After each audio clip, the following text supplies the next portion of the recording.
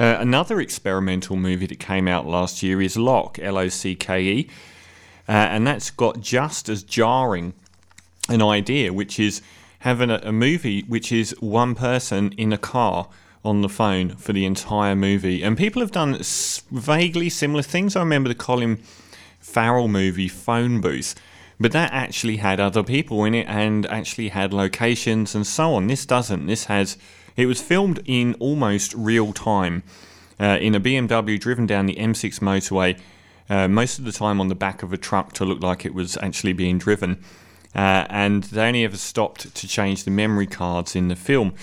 It stars Tom Hardy. He's at the start looking very troubled, and he begins an endless series of phone calls.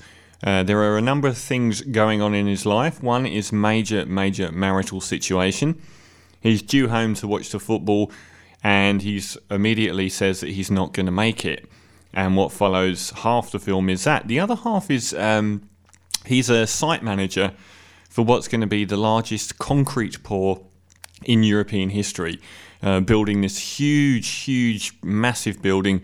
And he tells the staff that are waiting for hundreds and hundreds of trucks to arrive and all these pivotal things which he is absolutely necessary for, that he's not going to be part of that either.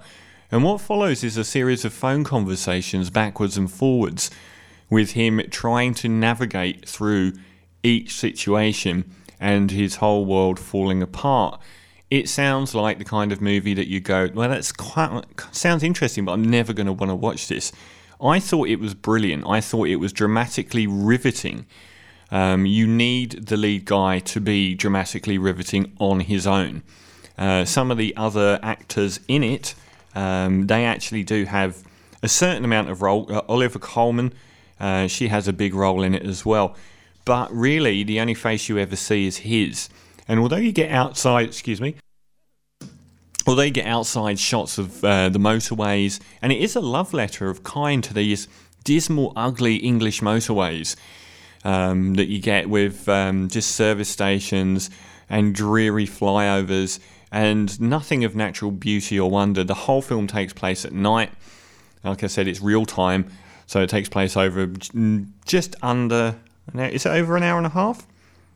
Yeah, just under an hour and a half long as he goes on this mission. It's hugely exciting, I thought, and it leaves everything inside your head, every single one of these horrible phone conversations that he ends up going through.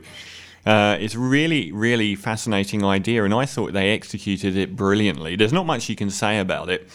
The actual story itself doesn't even matter. It's just these things are very important at the time, and they show Tom Hardy Tom Hardy's been brilliant. He's arrived on the scene and he could have been a big beefy macho action hero, and he did with Bronson. He appeared, which won the Sydney Film Festival, playing the English notorious criminal that's one of the most famous locked up people in the UK. And since then he's been in a wide variety of films, from rom-coms. He was in Inception.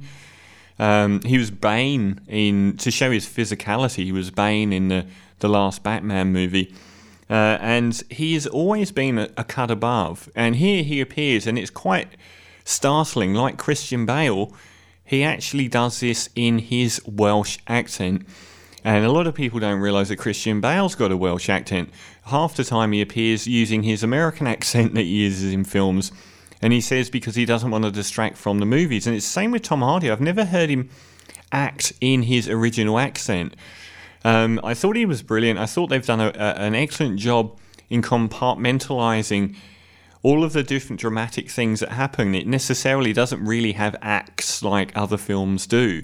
You're in the same environment and the same things are going on all the way through. The only time I thought it fell down, the last sort of 10 or 15 minutes, it's kind of like the foot comes off the brake, metaphorically, and what was a very tense situation is winding down. So I found the ending a little bit less satisfying than the drama in the movie, but as far as an entertaining film go, this trumps Boyhood. I'm going to give it 8.5 out of 10 for Locke.